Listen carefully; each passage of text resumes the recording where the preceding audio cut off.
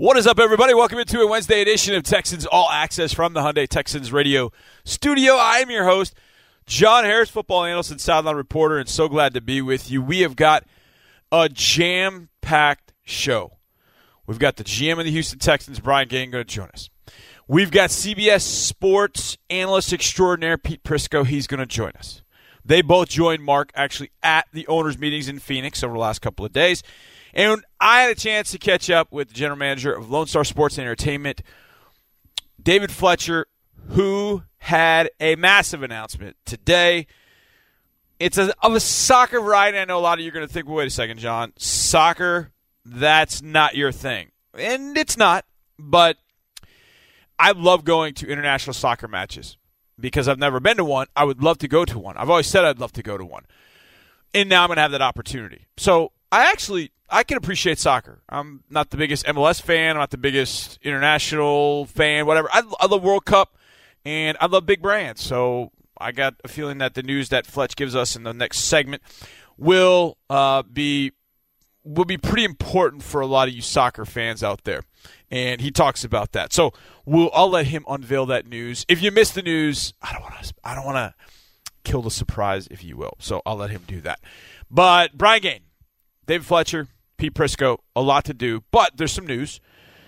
First and foremost, Matt Kalil, a Texan, that announced by the team earlier this afternoon. We've talked about that, so I don't want to spend too much time on that, and we're going to talk to Brian Gaine about that here in just a little bit. But the NFL came down with some news last night, and when I saw it, I had to make sure I was not looking at Adnan Sharder, Adam Shyster Twitter account, or Brian Rappaport. I had to make sure I was looking at this at the right, proper account. Because when I saw this news, I went, whoa, they actually did it. This is something that, it's so funny because Andre and Mark and myself, during the summer when the CFL is playing, we get on a group text, and it's like, hey, you guys watch Saskatchewan versus Edmonton? Hey, you watching this? And it's like, oh, that's where this guy ended up. Or, hey, DeVere Posey, former Texans, doing this. So we love to watch the CFL during the summer, and we sort of do it together. And one of the things that Andre always talks about, and I've always kind of pushed against this, but Andre says, look, pass interference over in Canada is reviewable.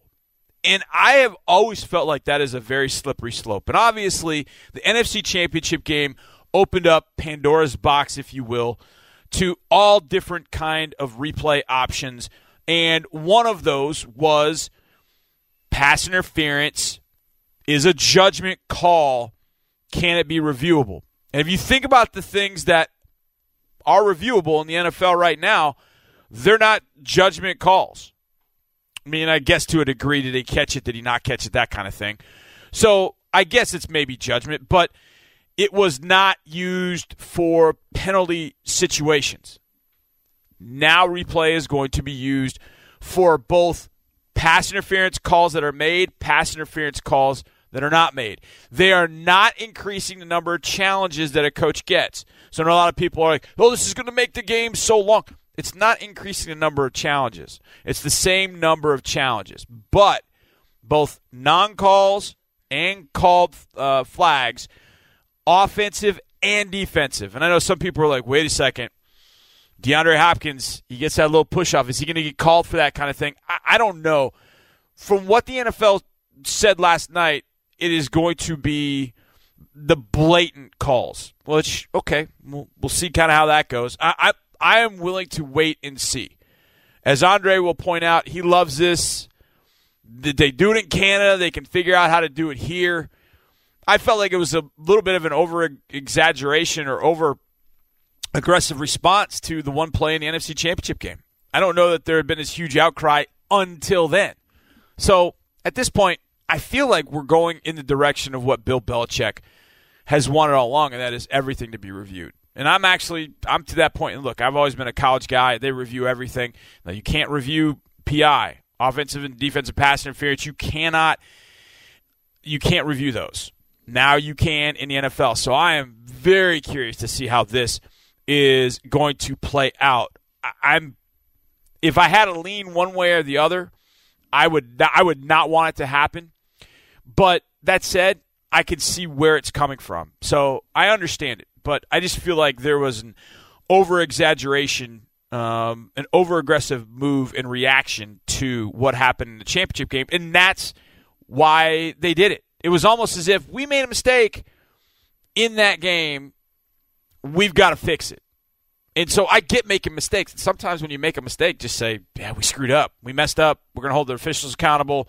We're letting go of this crew. We're not going to have all-star crews. That's one I wish they would have made. No all-star crews in playoff games.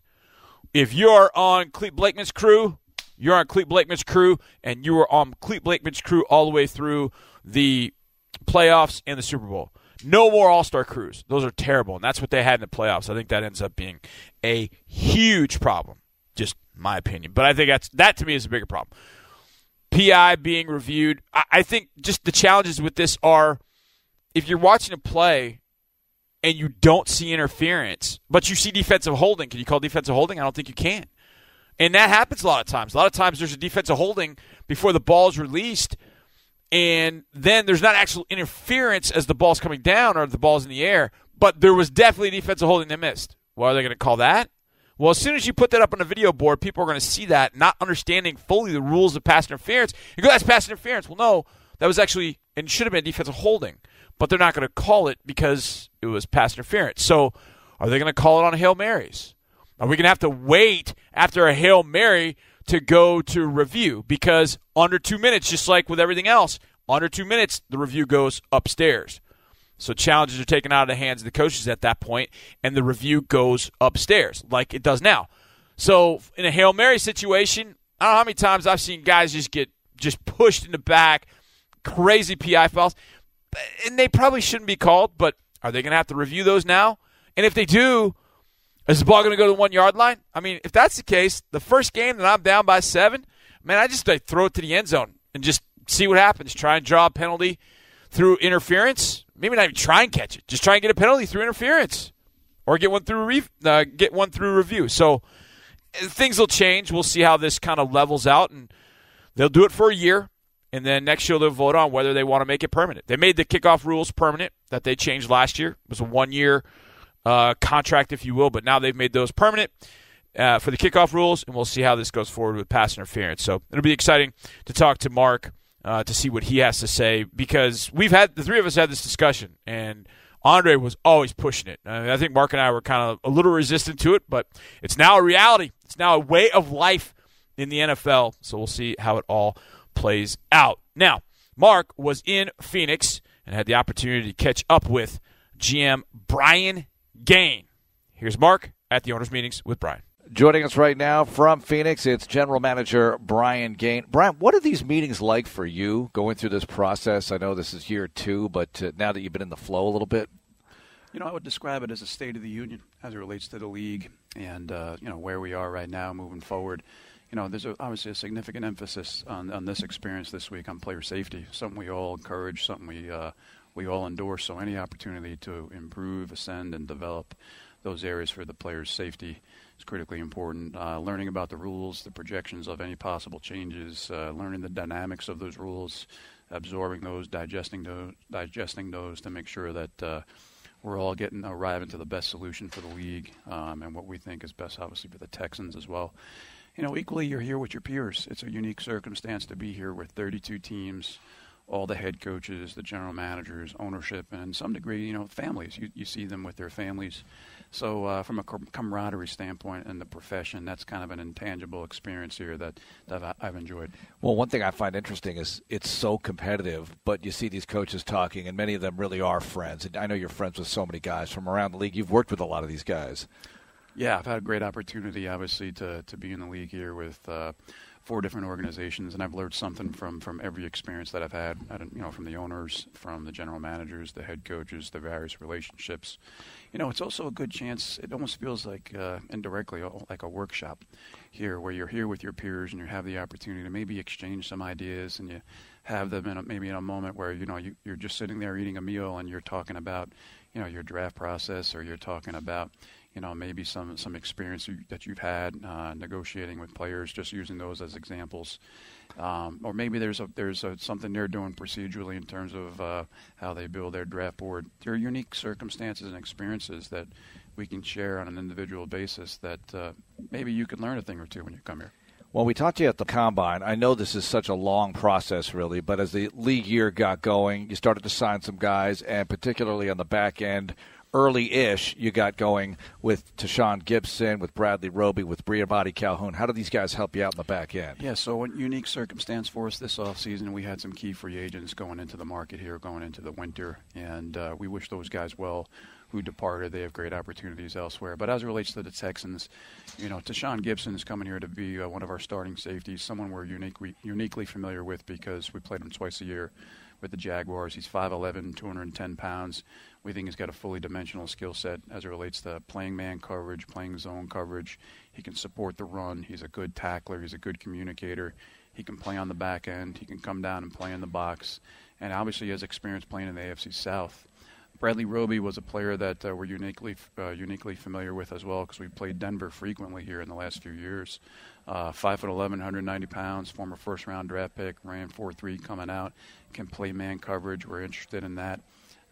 Been to the Super Bowl, so he's had a taste of success. Had an opportunity to start last year. It was a one-year deal that we got done with him.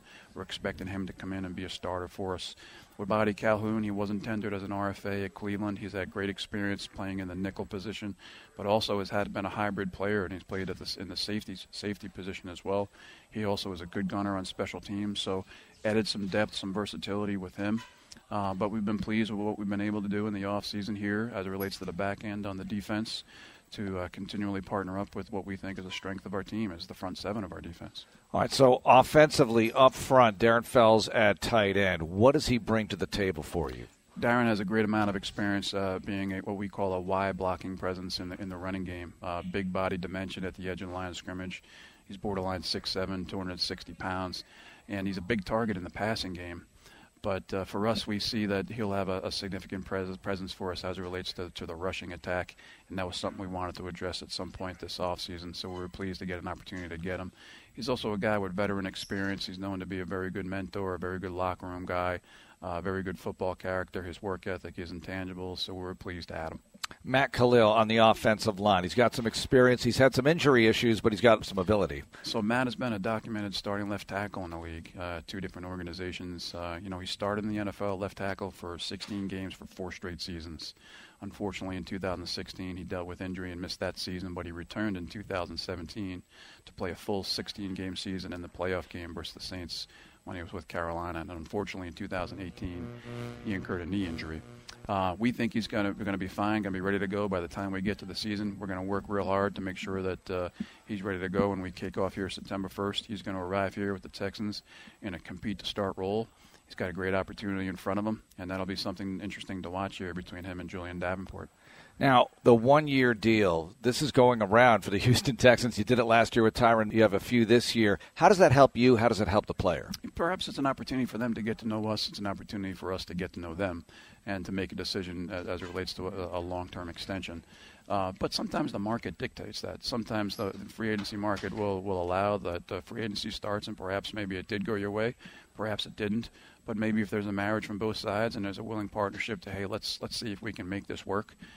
So sometimes the market dictates that, and sometimes it's a position that we want to pursue to see if it's a marriage that we could work out long-term. In this situation with Bradley, it did, and in this situation with Matt Kalil, it did. With the O-line, you mentioned Julian Davenport briefly there, and the development of an offensive lineman, this takes a while very often, and you have to balance that out between you need results right away, but sometimes it takes a few years for these guys to really reach their peak. It does. As it relates to Julian, this will be year 3 for him coming from what I would consider a smaller school program.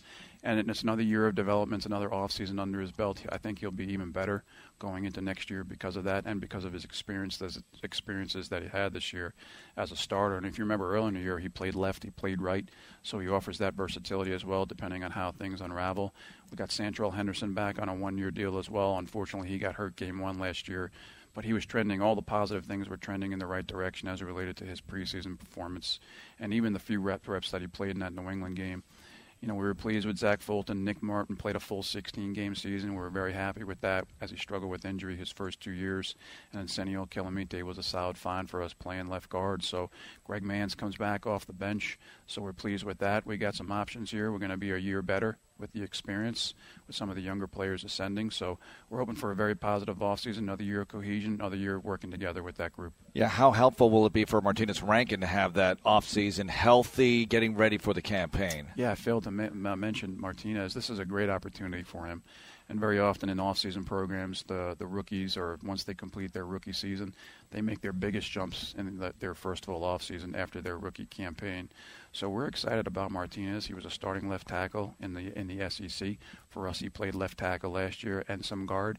We consider him an offensive lineman. He's going to have a great opportunity to compete to start, either at the tackle position or the guard position, and may the best man win. So time will tell how that unravels. But we're excited about his prospectus as it relates to coming into the offseason. 1 month away from the draft, what is the focus on right now in crunch time to get ready for that? So we feel we had a very good process leading through February and then the Combine. We had our February meetings leading into the Combine preparation. We executed what we needed to get out of it from the Combine, from the physical performance standpoint, the interviews, and the medical. And we're into this phase of the pro days now. The month of March is heavily populated with the pro days. Our scouts are descending on the schools and the universities to do one final evaluation for the players, sourcing just to find any more background information that we could use. And then it leads into our final draft meetings here in the early portions of April. Welcome back to a Wednesday edition of Texans All Access from the Hyundai Texans radio studio. And I stress the word Texans because we talk Texans a lot of times. But right now, we're going to talk a Brian Gaine with Mark Vandermeer. Coming up next, General Manager with my good friend joining me, John Harris, your host, is big announcement, with a huge announcement. That's coming up next on Texans today. My man, David Fletcher. Fletch, how you doing, buddy? Look, it doesn't get any better than days like today, Johnny. How about that? Big announcement for Houston. I'll tell you this. Can I tell you I'm a little bit envious because you get to drop like cool nuggets like this. Whereas I just sit in a dark room and watch film and do all that kind of stuff. I never get to break any news or any nuggets. You get to drop these, hey, we're sending this out and everybody's going to love this. And you sent out a really good one today. That's pretty cool that you get to do that. You do that with the bowl game. You do it with the kickoff game. I mean, you get to do this all the time. You're breaking news with all these great games and all these great things coming to Houston. Hey, Johnny, you know what? You could break the news. I'll let you do it. No, you want to do I'll it? let you do it. Okay. I'm not. I'm all about sharing the wealth. Because we talked about the Texans. Obviously, that is American football.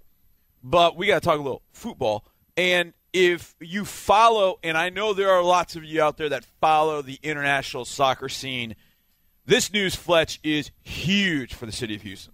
I couldn't agree more. I mean, we are very excited, as was announced earlier today, to welcome Real Madrid and Bayern Munich to Houston Saturday, July 20th, a night game at NRG Stadium, part of the International Champions Cup for 2019, two of the arguably three biggest soccer brands in the world, and it's coming back to Houston for what will be an outstanding night of football here at the stadium. So this is the same tournament that a couple of years ago we had the Manchester Derby here, correct? Correct. Which was Man City and Man U. So it's the same tournament, and they're coming back to Houston.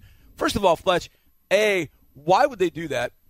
And B, I guess I can answer my own question, it must have been successful enough the first time that they want to come back a second time and bring in a couple other key brands here. Well, the ICC has grown into the premier preseason tournament in the world of soccer as it relates to clubs.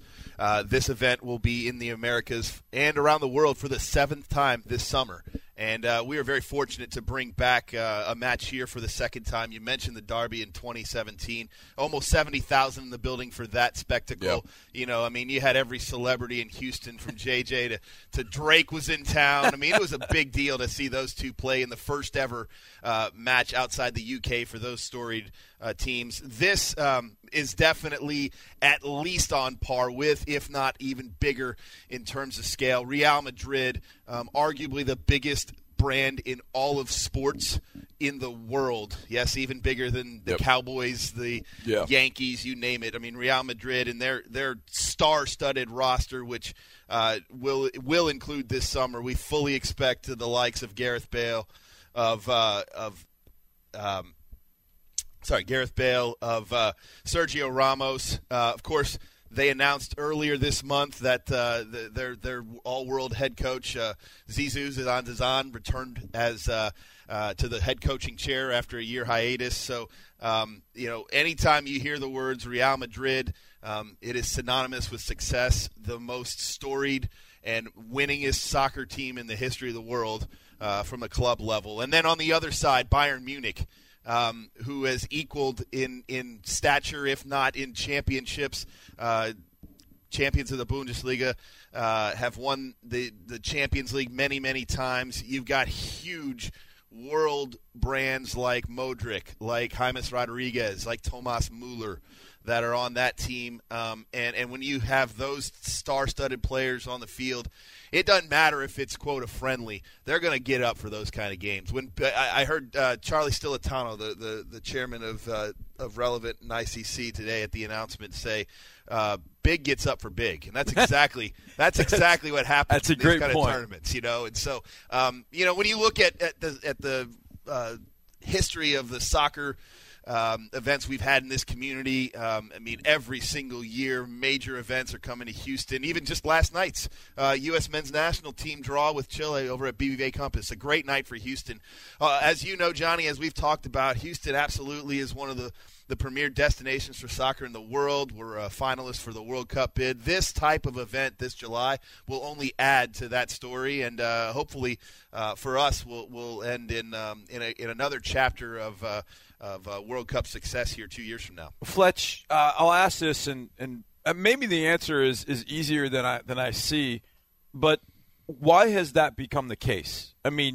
We have had so many. I think about since coming back to Houston in 2007 and being in the building since 2014, just even since 2014, the number of world club teams that we've seen, like you said, Manchester United, Man U, Real Madrid, Bayern Munich. To see these teams come in here, the number of friendlies that Mexico has played in here.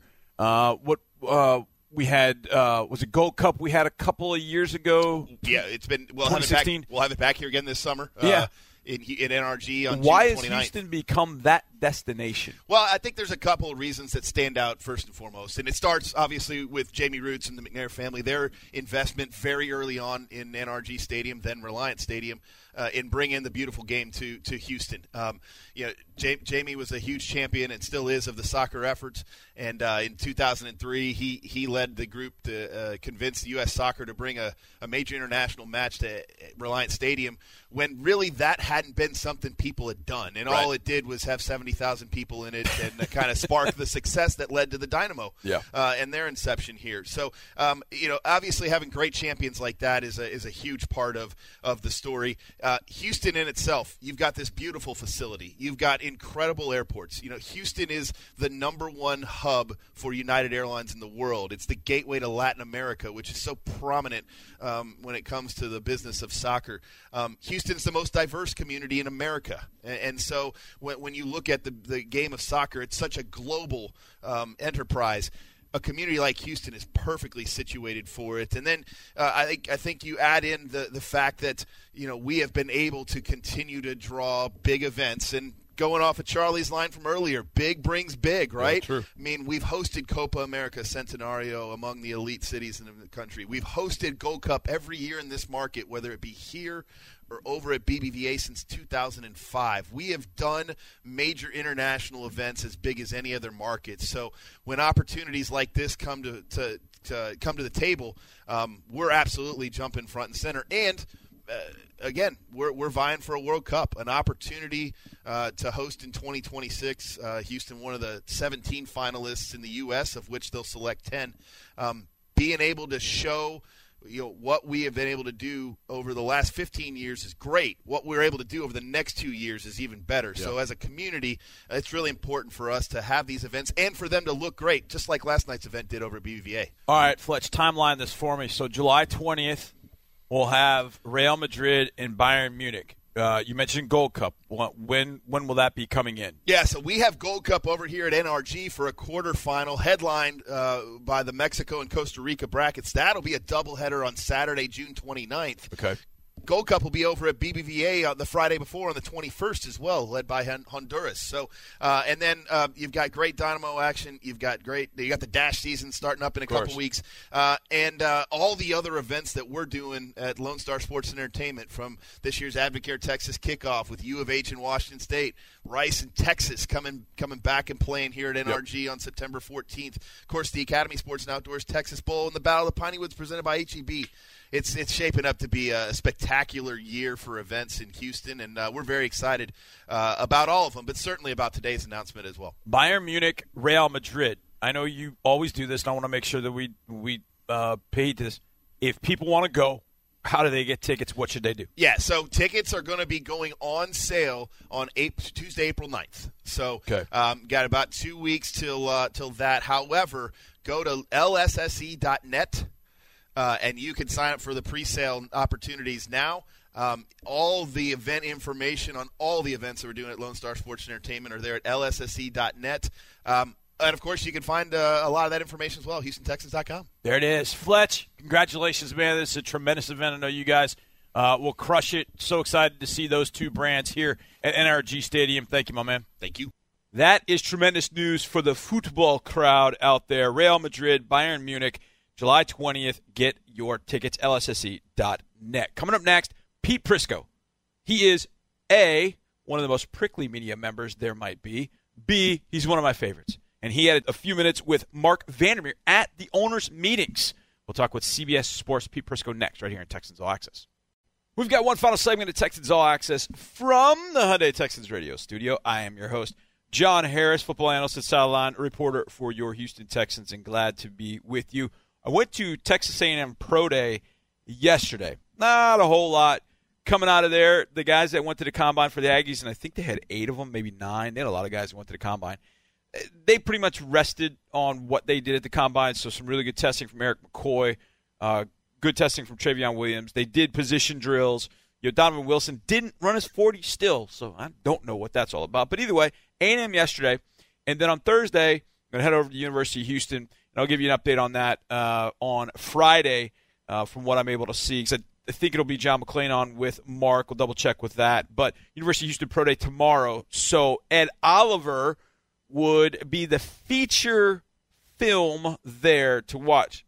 The more I think about it, the more I think Ed may not do a full testing gamut. I don't know what tells me that. I feel like that might be the case, that Ed's not going to do all of the testing or maybe any of the testing. He maybe just does position drills. All he did at the Combine was bench press, which was extraordinary. I think it was 32 reps.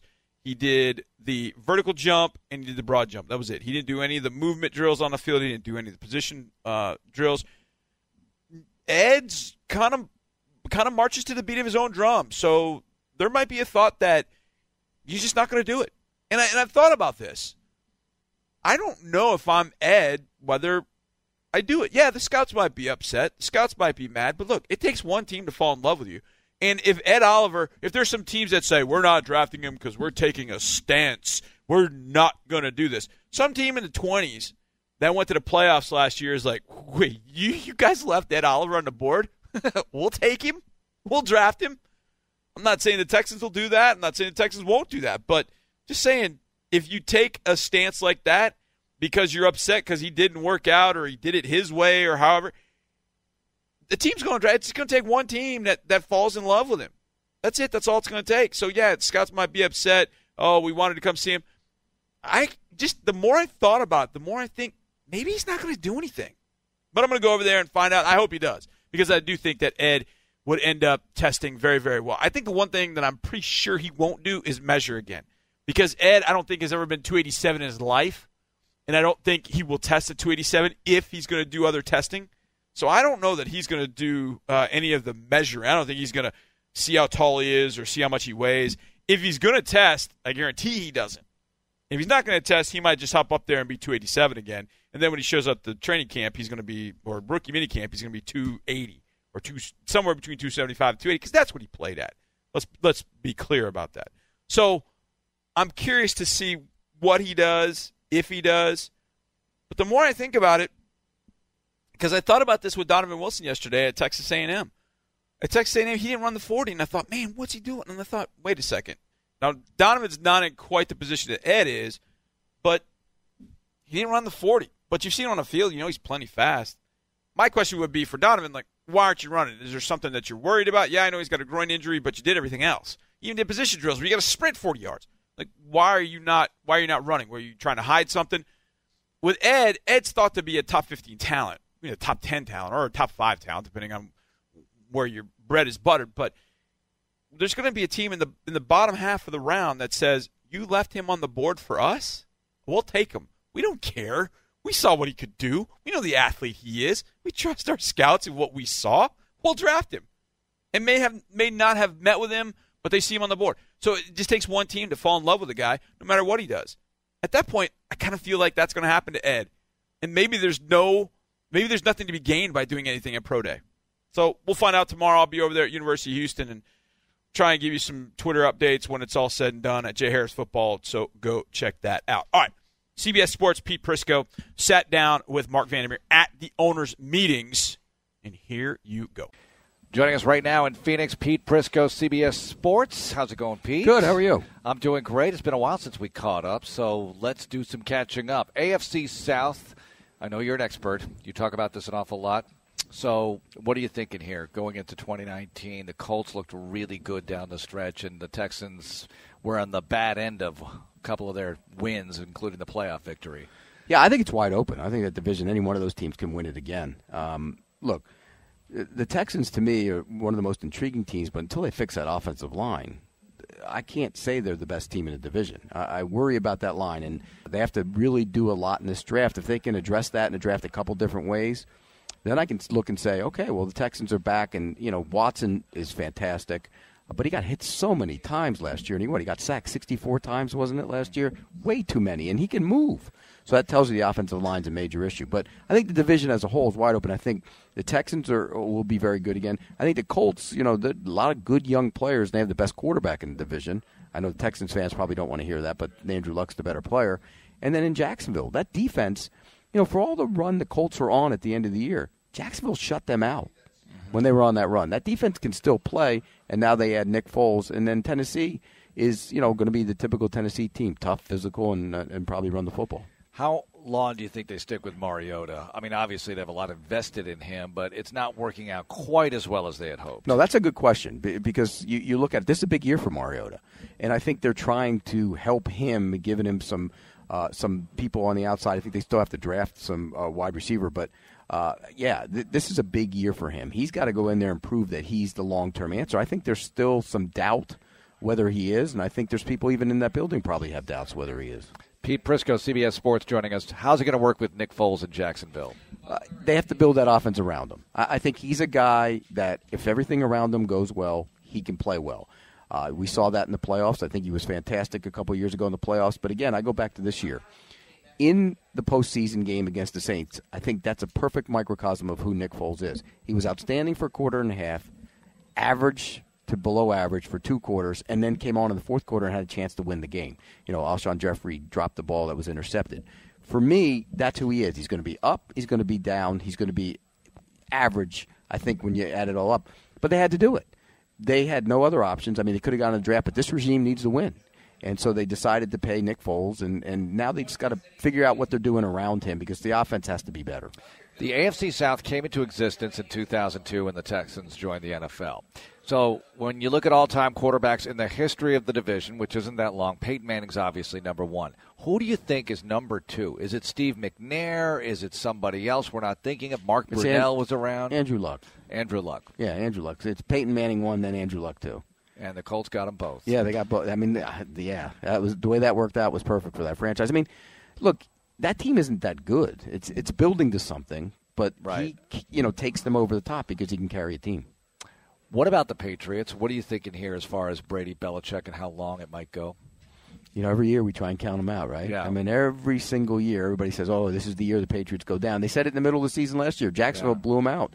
And everybody said, oh, they're done. And Tennessee beat them, and they're not any good. Well, you can't count the Patriots out unless they play poorly in December. Right. And if they're playing – because they always go up as the season moves along. Belichick's great at building that team as the season moves along. He experiments early in the season, moves guys around and stuff, and then figures it out at the end of the year. So can they do it again this year? Sure, even if Gronkowski is retired, and it says he is. They have a ton of draft picks. They're going to be able to address a lot of their needs. Who's the biggest challenger to them in the AFC East? Because it seems like we come up with a different team every year who's supposed to do it, and they fail, and then it's kind of like a rotation. So maybe it's the Jets right now, but who do you think? Yeah, the Jets are.